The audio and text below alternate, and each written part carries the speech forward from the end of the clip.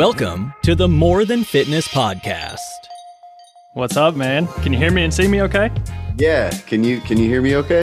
Yeah, dude, we're good to go. Got my fancy mic. Yeah, man, I like it. I like the bookshelf in the back. You got the little beanie on. You're ready to go. I'm warm, man. I'm warm. Good. How are things? How you doing, man? Good. I'm in a really, really good mood today. It is the 31st, end of 2020. Not sure why I'm in such a good mood, but I'm just really excited. I don't know why. Things are good. Is it business related? Is it just because it's the 31st? It's the end of 2020. Let's explore it a little bit. Let's jump right into it. It might just be one of those days where I wake up and I'm like, everything is awesome. You know, it's like things are good, business is good, health is good, people I care about are good. So I'm just excited. The internet is good to me today. Sometimes, you know, it's always wild going off on Instagram, Facebook, whatever. You get into some weird situations, but everything's good today. That's good to hear. I know. I like that. That's a good introduction as soon as it comes in.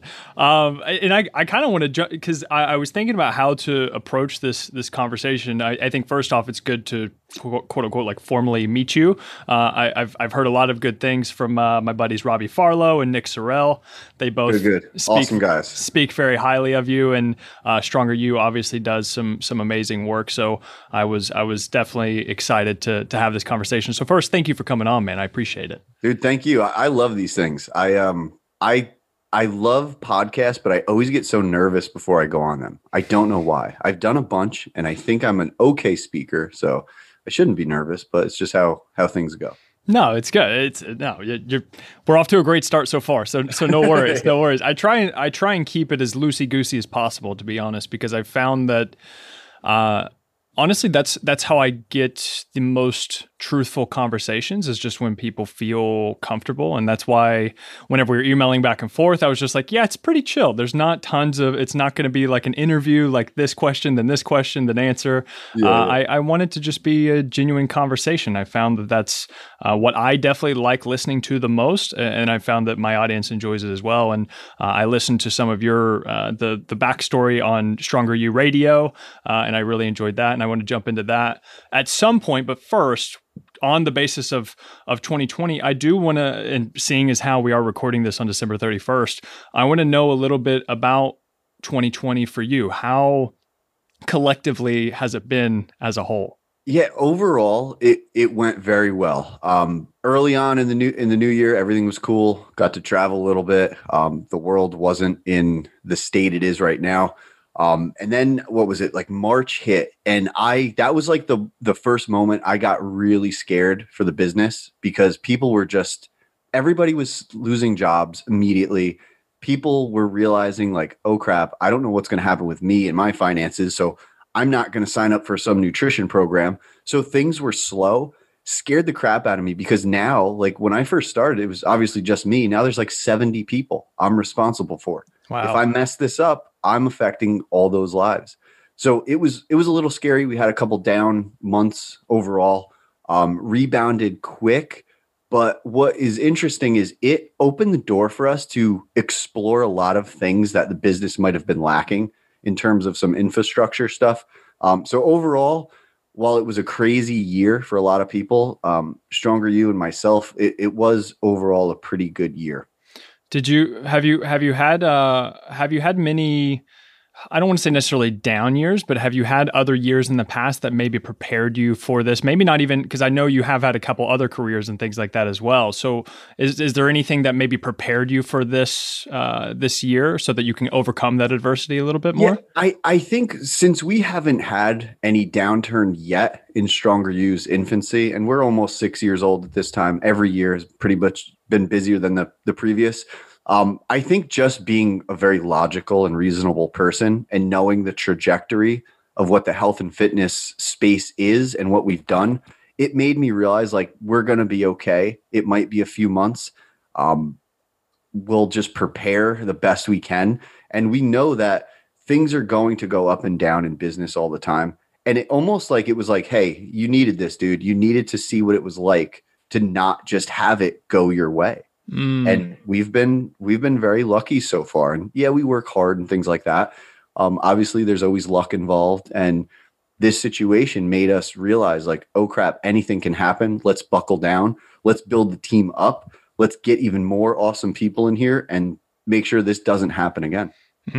I like that. I made I do mini-sodes on my podcast where I do like 10 to 20 minute episodes about a specific thing. And my last mini-sode that I did to finish out 2020 was about how I actually felt a little bit of anxiety in the passiveness around the end of the year. And also, because I am an ambitious person, I follow a lot of successful, ambitious people. And then you may see on social media of people doing really well and maybe posting their end of the year recap.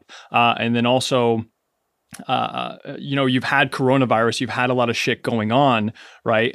But for me, whenever I see those posts, sometimes I do, question, should I have done better this year? Like, should I'm still, so I actually just turned 27. I still fall victim to comparing myself to other people and things like that. And so what I'm wondering is, how do you feel about, I don't know, because some people, somebody actually mentioned to me, I know I'm rambling, but somebody just sent me a DM right before this podcast. And he said that minisode really helped him because he just saw a post, I think it was by like Diddy, and LeBron, I think, reposted it about like, if you didn't hustle in 2020, then you just don't have it in you. Right. Yeah. And what do you think I have very mixed feelings. What do you think about it? Everybody like always work hard, blah, blah, blah, do the best you can. But I hate comparison. And I talk about this a lot. Sometimes I love that we can inspire people to follow their dreams and things like that, because I'm very vocal. Like if people have known me for at least 5 years, they have seen me build this company from a cell phone to what it is now. Obviously not alone, amazing help, amazing people. But a lot of people see that and they're like, I can do it too. And I'm like, yeah, but this like survivorship bias is such a thing where you see a couple people that did something cool and then you just think, oh, I'm going to do it too. And it's like when Bill Gates and these guys drop out of college and someone's like, oh, well, I could drop out of college too. Look what happened to them. It's like, dude, you're not Bill Gates. Yeah. Like, you're really not Bill Gates. No. That is crazy. So I don't love it. I think, I hope everyone could have worked hard if they had the privilege to, which is another interesting topic. Not everyone can work hard. There's things that happen to people. So I hate that like hustle culture lifestyle. I hate the comparison because every situation is so different. Did you suffer with it more in the beginning stages of Stronger You? Because I think that it's, and I'm not directing this towards you, I think it can be easier to get over the comparison as much whenever you have, seen quite a bit of success. And I do this full time. Like, I have seen some success with online coaching and things like that. But I still think in the early stages, you can get caught up in that. So has that evolved over time, or how have you kind of approached it? Yeah, I think it's worse now. And it's just comparing to things that aren't even in our industry, like other startup businesses, things like that. Early on, I didn't compare to anything because I didn't even know this was a thing. Other than like some bigger companies and a few people, I had no idea this like fitness professional world was a thing. And to our benefit, we can meet and bring on so many amazing people. So it's great.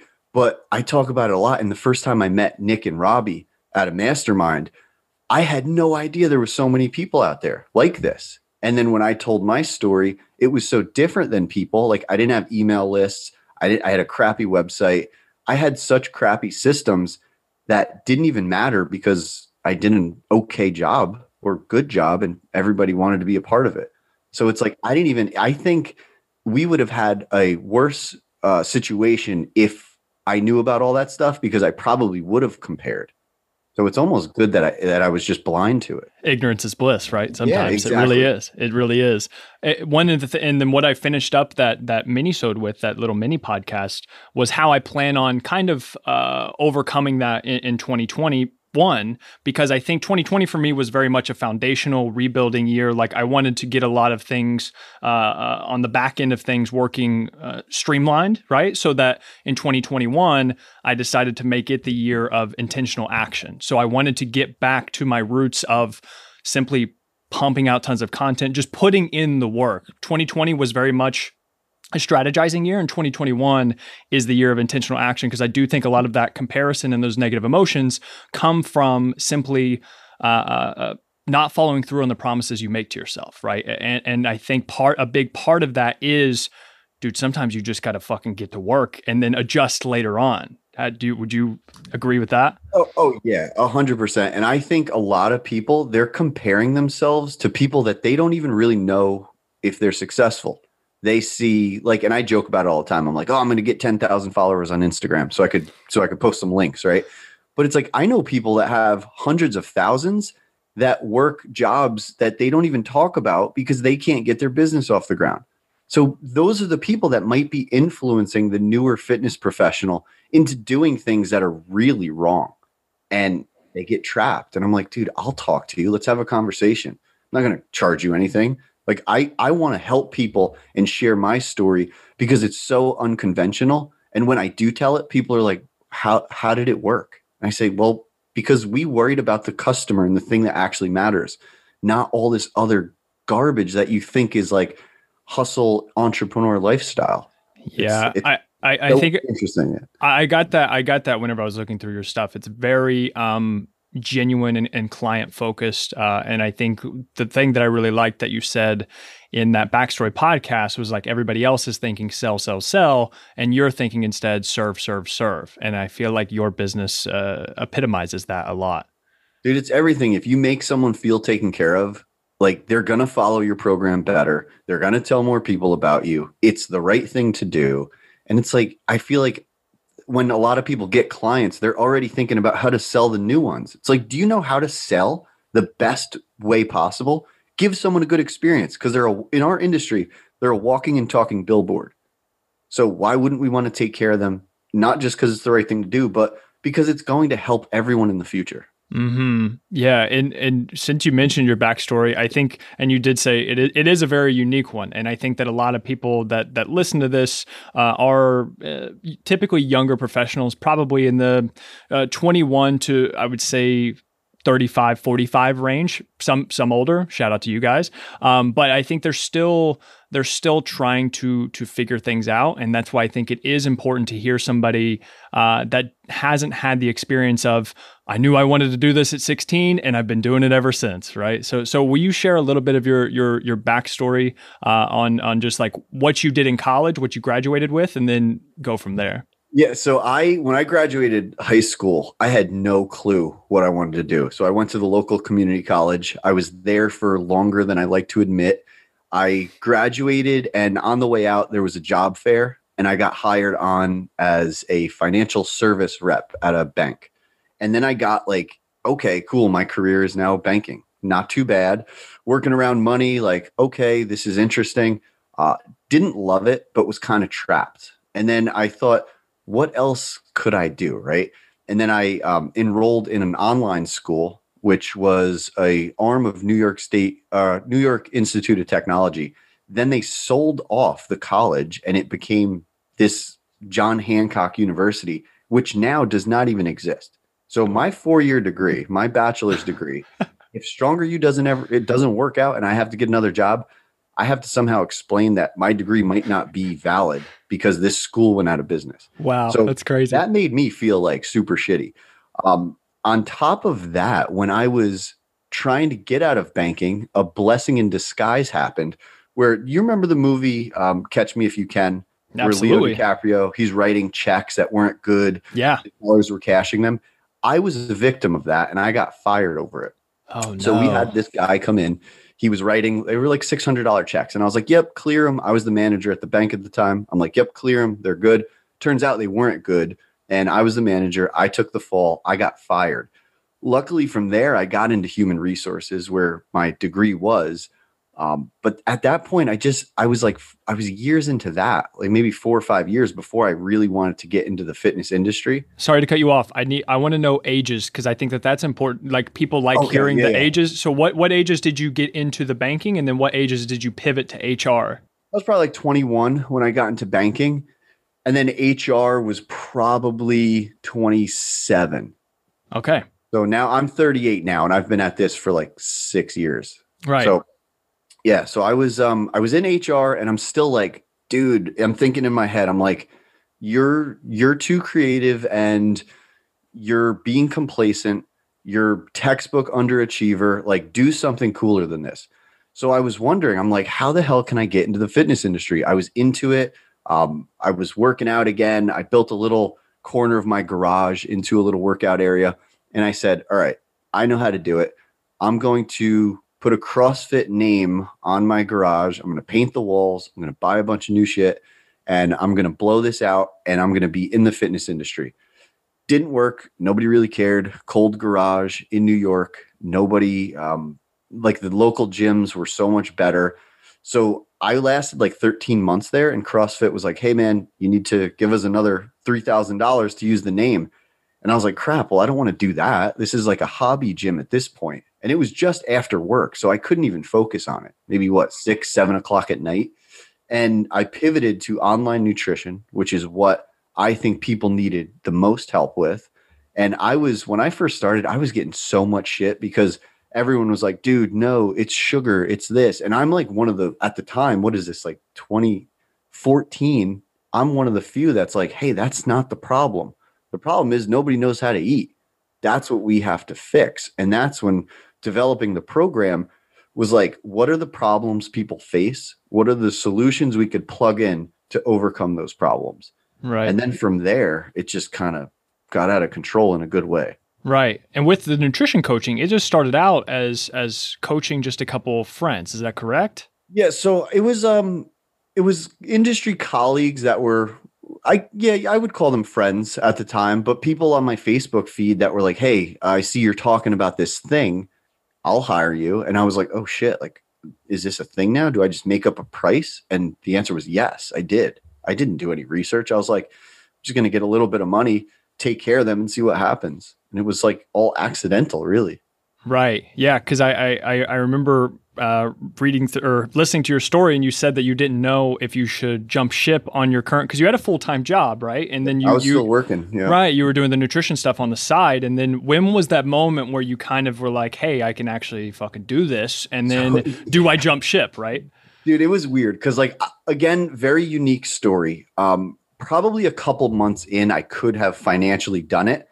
But again, I like to think like not necessarily everything happens for a reason, but things kind of happen when they're supposed to based on whatever the heck your experience is and your preparation for it. So I could have probably quit a few months in, but I was like, wait, no, let's make sure this is a thing. So that also lasted about 13 months where I did both. So I was on the phone in the mornings, hiding in the bathroom at work, going to my Facebook at work, which, is not a good thing to do as an employee. And then I was talking to my girlfriend at the time, now my wife. I was like, what do I do? Like, do I stop that? And I did everything to prepare, like maxed out 401k, didn't even use the paychecks I was getting from work. I was like, all right, I need to make sure I can do this. And at that time, I think it was, I'm going to mix up years now, but was it 2016 in the summer? And I was like, all right, guys, I'm out of here. I'm going all in. But you had planned for it as far as savings and things like that, and making sure that you did the logistical side of things to make sure this wasn't just like, oh, cool, I want to do fitness now. I don't have tons of money in savings, but I'm just going to give it a go. Yeah, I mean, at that time I was very lucky. We were very busy. I was making good money, so I had a lot of cushion. But I made sure that cushion was there before I did it. And that's one thing I think a lot of people don't want to do. They don't want to wait. I mean, with anything, right? Everybody's impatient about everything, which is the irony of the fitness professional. We're here to sell patience to people, and we want to be like overnight successes. And I was like, well, this took me a while, like 13 months before I was ready to like mentally jump ship. How I guess this could go towards business or with fitness. How do you build up that patience? The question that I love, right? That's true. The thing I love talking about is how do you choose the long term over short term gratification? Like, what do you recommend? I always think about you in the future, and like the name is episodic thinking, right? Like, what is Mike like a year from now? Is that a better Mike to jump ship than the Mike right now? Yes, it is. And that's how I make most decisions. I'm like, well, yeah, biologically, like everything's trying to make us make decisions like in a jiff. I can't believe I just said that. In a jiffy, right? But we're logical humans. We have more safety than we used to have in prehistoric days, and we need to realize that if we just chill out a little bit, things are probably going to be better if we don't rush everything. And I think if I would have jumped ship earlier, I just don't think this would have happened because I would have made decisions based on desperation. And when you don't have to make certain decisions, when you're just like super chill about stuff, good things just happen. No good comes out of a stress decision. Yeah, it's kind of a weird little paradox thing about like going against the resistance with things and just trying to force things to happen. And same thing with fat loss. Like oftentimes, the more you stress out and try and force yourself to lose fat, it kind of does the opposite effect.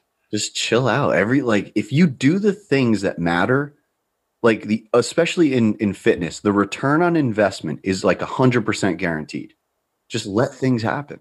Yeah. I think it's doing that consistently is what gets tough. And then whenever everything else, like with the pandemic, or if your career goes wrong, like that's why this is actually called the More Than Fitness podcast, is because I don't think that, fitness happens in a vacuum. I think that there are so many other effects. And that's why I like talking about decision making, because you can draw parallels and use lateral thinking to apply these same decisions that maybe someone like you who has had success in the fitness industry building this business, you can draw that parallel to or towards fitness, which happens a lot, right? Because like you said, there's so many parallels that you can draw between business and fitness as well. And everything comes down to decision making. It's a skill that takes time to develop.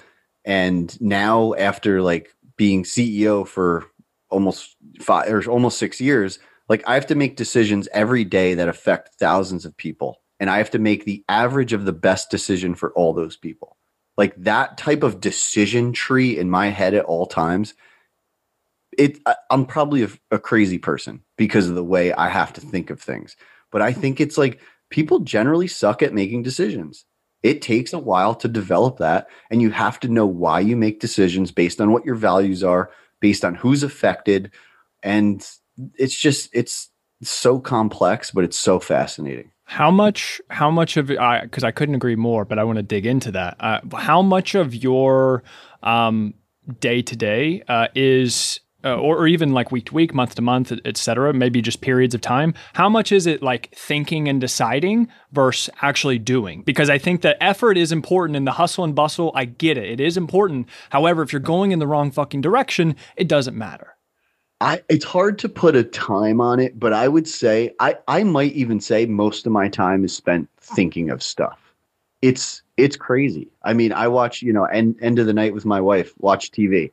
I'll ask like the stupidest question about the show, and she's like, "Are you even watching?" And I'm like, "Yes, I'm watching, but my head was just in another place." And that's like the thing that I don't think enough people talk about in business is like, I was talking about it with a friend today, like the time investment in your head. It's just from the moment you wake up to the moment you go to bed, you're thinking about how to make this stuff better so other people are better. And you have to put yourself and sometimes people close to you on the back burner at times. And I'm getting much better at it. And luckily we have such amazing people here that are now decision makers that I can rely on, so I can put my cell phone down and feel like everything's okay. So you said you have had to work on that. Does that mean with your team members? Does that mean like with your wife, like being able, because I think you have a wife, correct? Yep. Okay. Don't want to overstep there, but yeah. So with what I'm finding now is with me and my girlfriend who live together, we've been together for several years. I find it so difficult to shut off and to because there's just never an end point. And so that's something that I have had to work on a lot. Yeah. We joke about it all the time because she's like, "Are you done with work?" And I'm like, "Well, let's define that, because done does not exist in this world. You just have to choose when to stop doing it." And that's like the best advice I can give you is like, get the cell phone or the laptops or whatever away from you. It's like the food environment thing. Like if somebody tells me, "Oh, I can't stop eating cookies," I say, "Well, why the hell are the cookies within an arm's reach of you?" "Oh, because my kids." "Oh, because this." Okay, well, let's get down to it and see why.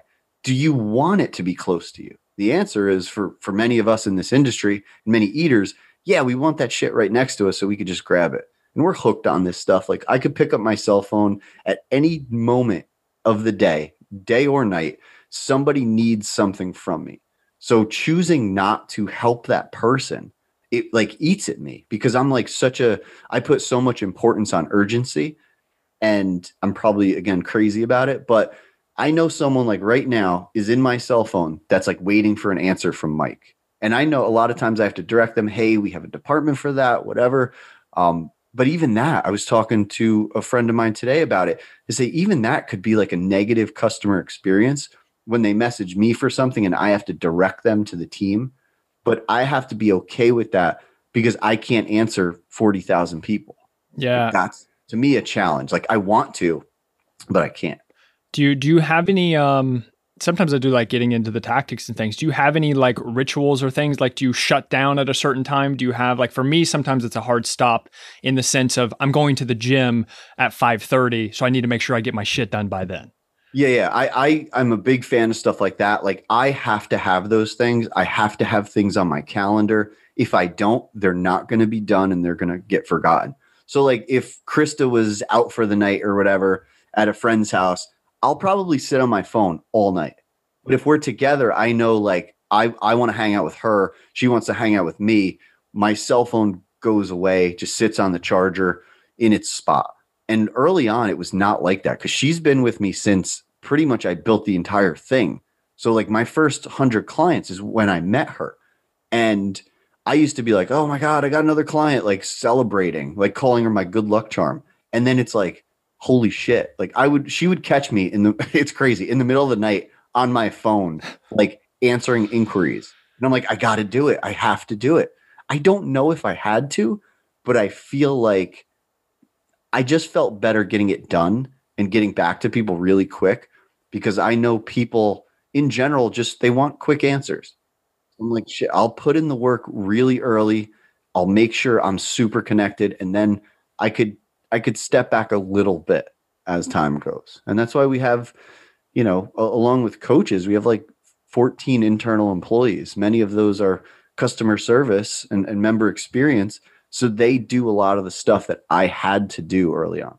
Yeah. How do you there's so many ways that I could take it with that. How do you handle that responsibility, especially during COVID, of making sure that things run smoothly? Is it just comes down to making sure that obviously you're on top of your shit, but then also making sure that the people you hire, you trust them to handle their end? Yeah, just making sure everybody's aligned and everybody knows what the mission is, like just we're taking care of people as quickly as we can, as efficiently as we can. We're never going to make them feel bad. We hire very well, I think, so we never really have to worry. And that's the biggest thing for me is like, it was just me. I was the only person that would ever talk to anyone. And now there's so many interactions going on every day that I'm no part of, but I have to trust the team that they will handle it well. And they do. There's scenarios where I'm like, oh, I would have said that differently. Ooh. And it's like, all right, we just make it better. Learn from it, move on. What's your preferred method of learning about areas of your weaknesses, basically? Do you like reaching out to mentors? Do you like reading books? Do you like listening to podcasts? What's your source? Yeah, I don't really have it. The mentor thing is really tough because we're in such a unique business, and I don't know many people that have done something similar that are open to talking. And people that have done something similar, I learn more from what they do wrong, or in my opinion, what they do wrong than what they do right. So I'll read a lot of books. Halfway through most of them, I'm like, yeah, this is the same crap I read in the other one. It's just repurposed. YouTube videos I'm like all over Reddit. There's a lot of like startup stuff. I like to go outside of the industry. I think a lot, and maybe I'm judging wrong, but a lot of our colleagues are very much like only learning from each other. And then we just look like carbon copies. Like everyone's Instagram looks the same. Everybody says the same thing. And I'm guilty of it too. I've copied people with certain things that worked. But I look at it, I'm like, man, we got to be different. And that's why, like, again, I'm glad I didn't know this world existed when I started, because I think I would have went down a much different path.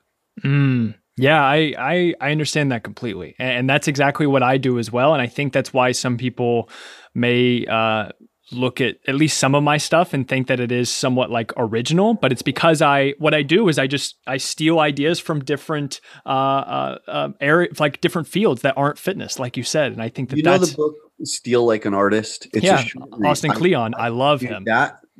Like there's a couple books that I think are like the reason this happened, and that's one of them. Because it's like, all right, fitness stuff is not new. Like we're not learning anything new about fat loss. Like we got it down. The strategies are another story, but the reason and the cause of it, like we got it. And I was like, when I was starting, I just had a bunch of people that were like, dude, you're not going to be different. It's the same thing, this, that, and the other thing. I'm like, yeah, well, I'm just going to borrow ideas from the things that I think work, throw out all the other crap, and I'll package it up in the way that I think people need it. And that's just kind of that book and his follow-up. He has 2 follow-ups. What was the second one? Show Your Work, and then Show Your Work and Keep Going. Yeah. Yep. Show Your Work and the first one were my favorite ones. Yeah. I think that's an interesting subject as well, as far as it's not necessarily, if you guys hear the dogs, I apologize. I've got 3 dogs upstairs freaking out over probably a leaf. But what I was saying is, I think a lot of people get so caught up, especially in the beginning, of just trying different shit. And I think that not having shame can be very, or not worrying too much about ego and just like trying shit. Because like I put out something yesterday. I was going to put an Instagram story up to other coaches. Sometimes I like to give advice to other coaches about just like, you're going to swing tons of times and sometimes it's just going to completely strike out. But that's part of the process of eventually hitting that home run. Yeah, I think, and I say this a lot, it's okay to care what people think. Just don't let it control the way you live your life. Because there's so many times early on when I would like type something up and I would have like some like higher level fitness professional on my mind, like, oh, he's going to see this and he's going to think I'm an idiot. And now I'm like, I don't give a shit. There's a lot of people. I post all the time. I am everywhere. There's a lot of people that probably think I'm an idiot, probably don't like me. And I'm like, well, if you got to know me, you'd probably like me, but I get it. You see me joking around on social media. You can think that. I'll help tens of thousands of people while you hate what I say on the internet. That doesn't affect me. Sometimes you think like, oh crap, I wish everybody loved me, but it's never going to happen. Like pizza is the greatest food in the world and not everybody likes pizza. Right. So why are we going to care? Like, I don't know. It's a fascinating topic, man. But I think a lot of people limit their potential success because they're worried about maybe even people like us, what we think of their posts. Who cares? Say it. Look at my post, get inspiration, say it a different way, whatever. How do you filter different information on like who to listen to, who to not listen to? How do you judge? This might be too complex or broad, but how do you judge good advice? I want to know that. I think if it comes from a place of like evidence-based and practicality, because I think one of the struggles we have as like evidence-based practitioners is like we forget the strategy and the psychology of a lot of stuff. So if I come across someone that is like scientifically sound, but says shit that I know is not going to work for people or just doesn't make sense, I'll say, okay, well, has this person helped anyone or have they just read about helping people, which is, I think, a big problem in our industry. There's not a lot of experience out there. And that's kind of how I think of it. It's like, what is their track record? What are they saying? What are the biases? Like, I look at a lot of books as like documentaries in written form. I think a lot of these books talking about like, especially diet stuff, they're no different than what's coming out on Netflix. They're just somebody got a deal to make a bunch of money, says what people want to hear. Like, let's be honest. No one wants to hear, hey, this is how fat loss works. But the problem is no one knows how to do it. Let's fix that. That's a hard thing to sell, which is when I think about it, I'm very, and I don't say this a lot, I'm very proud of what we've done because we sold a solid service. We didn't sell bullshit to anyone. We didn't sell calories in, calories out. We sold how to apply calories in, calories out and get people to stick with it. And that's where, like, I always think, like, who's saying it? What is their reasoning for saying it? What are the people that are in their circle that are maybe agreeing or disagreeing? And to me, it's like, it takes time, right? It's like, you don't know, because I was misled early on. I was like, oh, paleo, that's the thing. And then I'm like, wait a minute. This person just wrote a book to tell me that beans are bad for me. It doesn't make any sense. Right. Think like you have to just be logical. Yeah. And that's what's lacking. I think it's, you have the flat earthers, you have all these people that believe certain things. There's those versions in fitness and nutrition. And those are the ones you have to be careful of. Those are just selling you a crazy story to make some money. Especially the ones who are very charismatic and like believable. Oh, yeah. I think that can be tough. And I think I noticed this.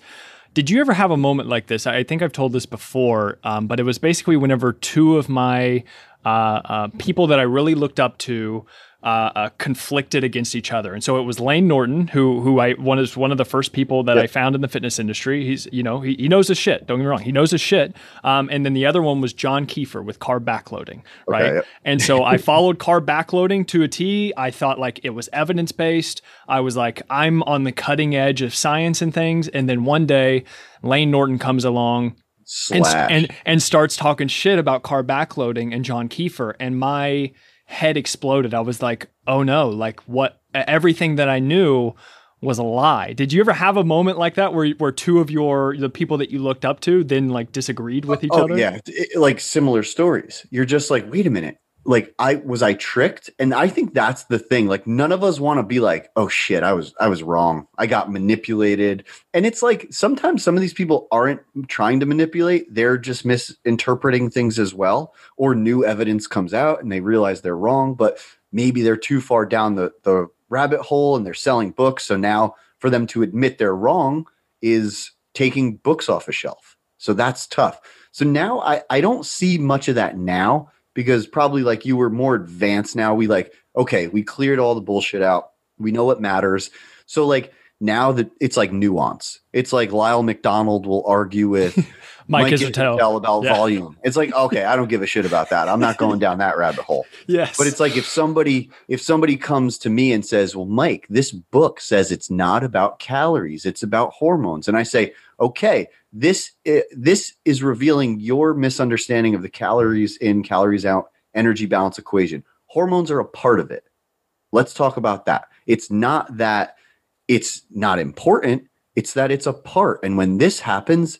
And that's the thing that these people writing these books and tricking everybody, they're not talking about it because that's not as exciting. Because when you talk about calories, you're subtly telling someone there's something you're doing wrong.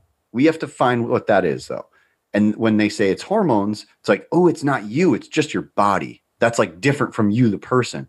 So people like that. I like that. I wish that was the case. But it is. It's like in this modern food environment, you're telling me it's hormones and not how easy it is to eat everything? Like, I get super excited about this topic.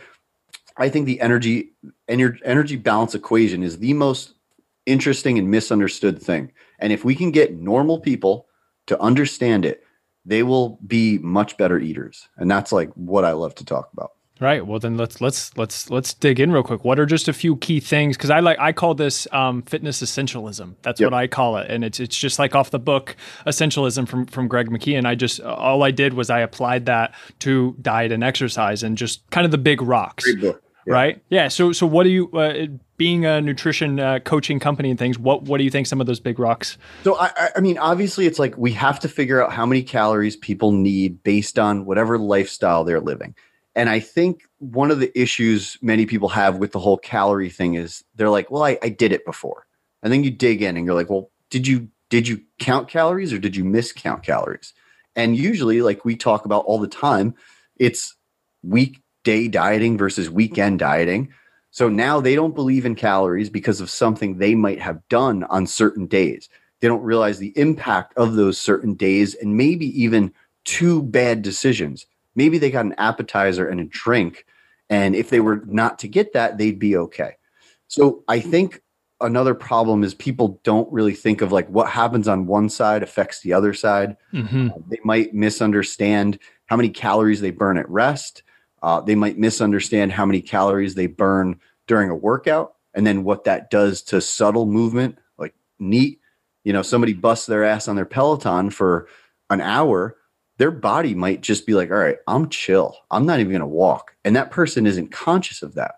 So now that 500 calorie readout of calories, which let's be honest is probably overestimating, reduces because they're sitting on their butt. So is the net calorie burn like 150? But now they're like, oh, well, I worked out. I burned 500. I'm going to eat 500. But then they eat 700. So it's like, oh my God. And it's like getting people to understand the nuance of all that is how you solve people's problems. And that's the thing I get excited about. It's like macros, we're just going to make sure you're making right decisions and you're consistent. And then we're going to measure what happens over time. You're going to talk to me. We're going to see what's happening. And we're just going to adjust from there. And that's the methodology. You, because I think I'm on board with that as well. Maybe not from the very get-go. It depends on the person. If they've been tracking calories forever, like it's obviously context dependent. But I do think that tracking calories and the anti-diet culture and things like that that's what they've gotten that's wrong. Becoming a diet itself, like anti-diet, yeah. It's like let's like just distill it down to what people need to know. Like we're in this problem or in this situation because we don't really know what we're doing, and tracking something helps that. If you have some kind of like aversion to it, ED signs or anything like that, like yeah, let's figure something else out. But for the average person, like you're in this situation because you don't really know what's happening. This is going to reveal what's happening and build behaviors so maybe you won't have to track in the future. Yeah. I think that's what's key. I think, and I don't think that's talked about enough. We're not talking about tracking every gram for the rest of your life. This is just like, this is the training wheels to get to the next step. Like this is what's required to give you, unless you want to just pick up a nutrition textbook and go into proteins, carbs, fats, calorie balance, all this other shit, which I don't recommend because I've gone through it. I think instead track your food, track your calories, work with a company or work with a person who knows what the hell they're doing so they can guide you along the way and explain why things may do certain things so that you don't have to do that forever. I don't track a damn thing right now. Right. Same. I'm like crushing maintenance, like because it's the person I've become, maybe due to tracking. I have this awareness now that I wouldn't call it intuitive eating. I would just say I keep my eyes open. Like I pay attention. I know what I eat. I know what behaviors will lead to certain meals and I don't know, decisions. And that's what I want people to grasp as they go through these nutritional journeys. It's like, don't just track blindly. Like make sure you know, like if you blow through your fat early in the day, maybe you got to dial it back later. It's just over time, people they develop the skill of eating. And that's the thing I don't think enough people are talking about is eating well is a skill.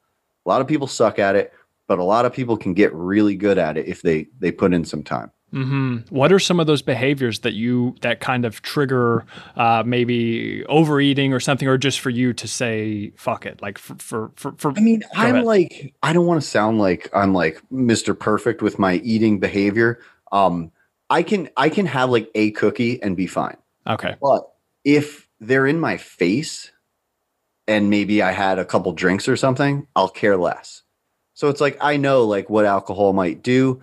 I know what it really does to the average person who might be an untrained eater. So it's like, hey, if that's going to happen, like try to put those hurdles up or those barriers up before you get to it. So for me, it's like, all right, if there's cookies around, just don't drink. Like just have one and be cool. And my wife loves baking, so there's shit around all the time. Yeah.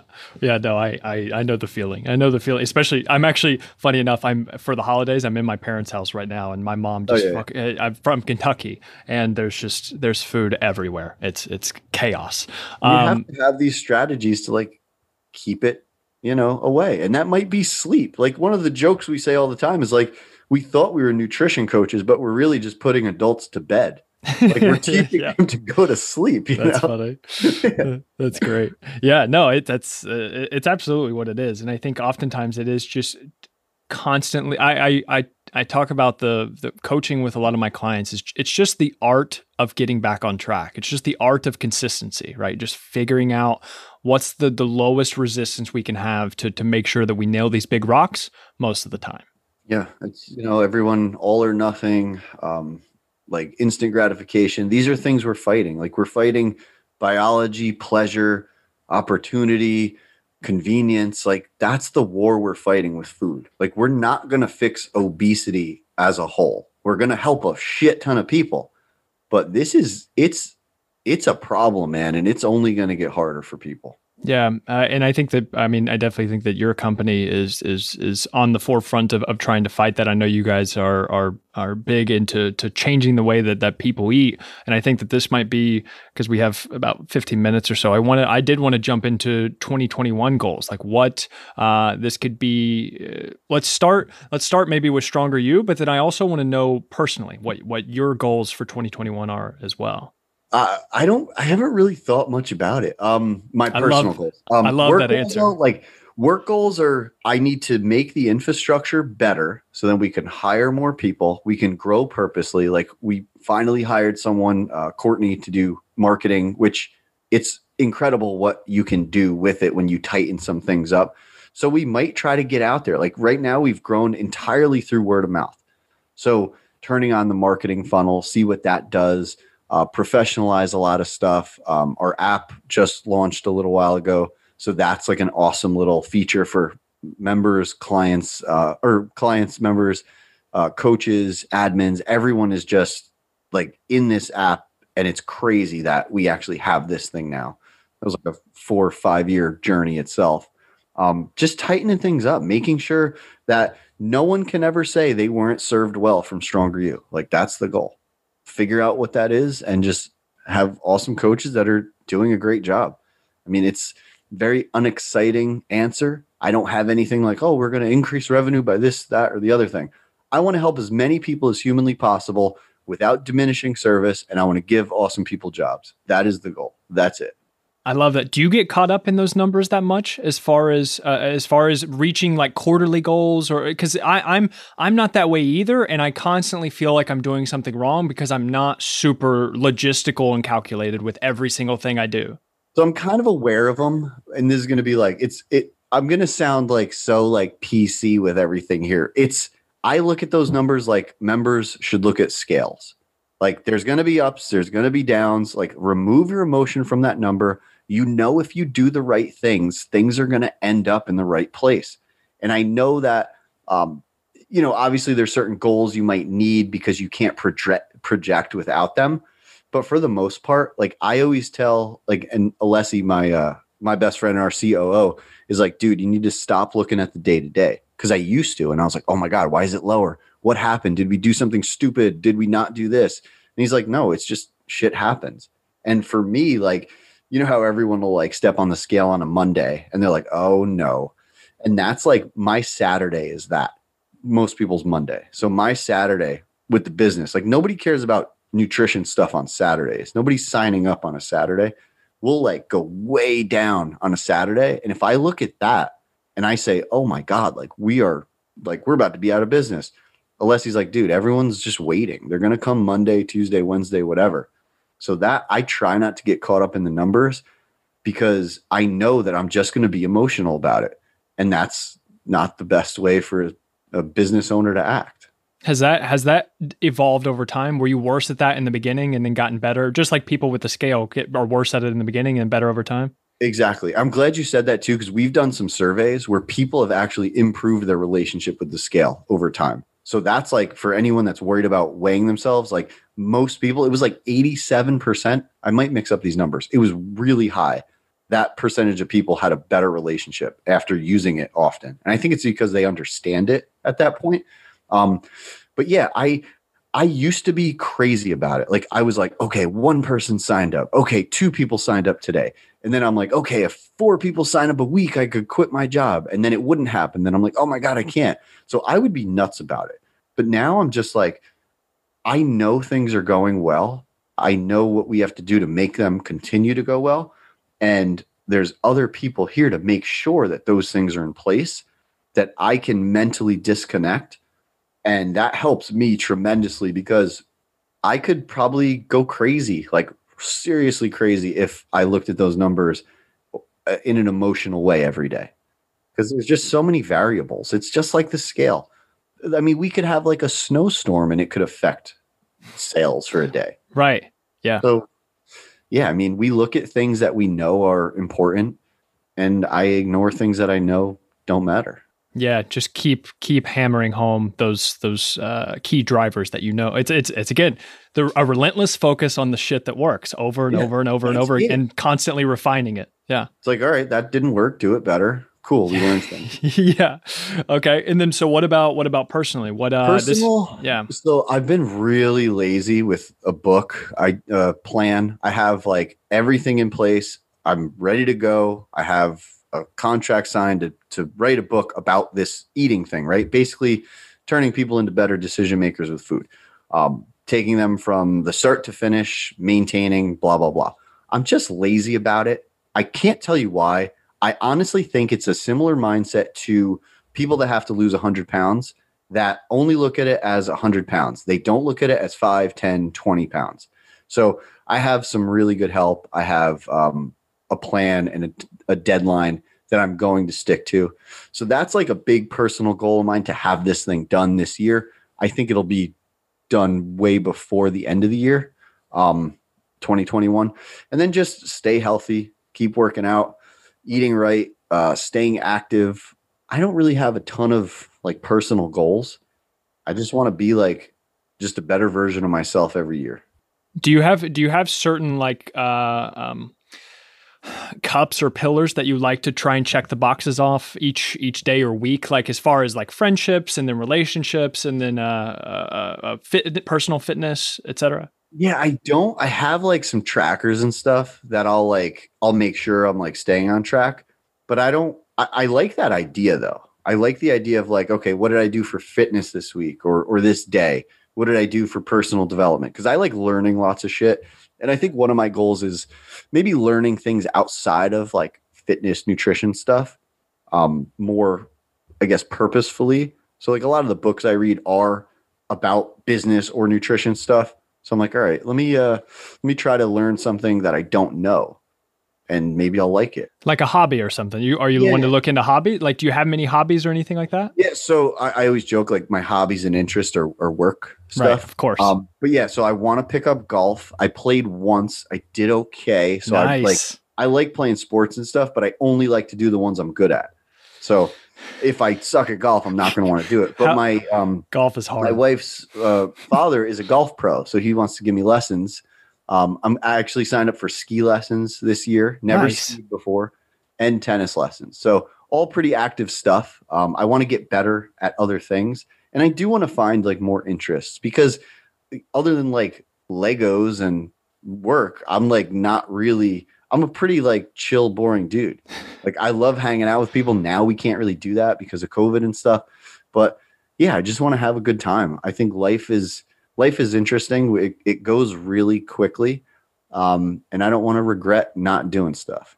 Yeah, I 100% agree, man. Well, we're coming close to time. I think there's one more question I do want to ask that I ask this question to some people and other people I don't, but I think that this would be fitting here. What I want to know is if you did have an alternative life and you could do anything, you could be a certain height, you could have an amazing singing voice, you could be super athletic, you could have any career that you would want, what would that be? Well, it would have probably already passed because at 38, an NBA All-Star is no more. But when I was a kid, I wanted to be in the NBA. Then I'm only 5'10" and didn't really work out.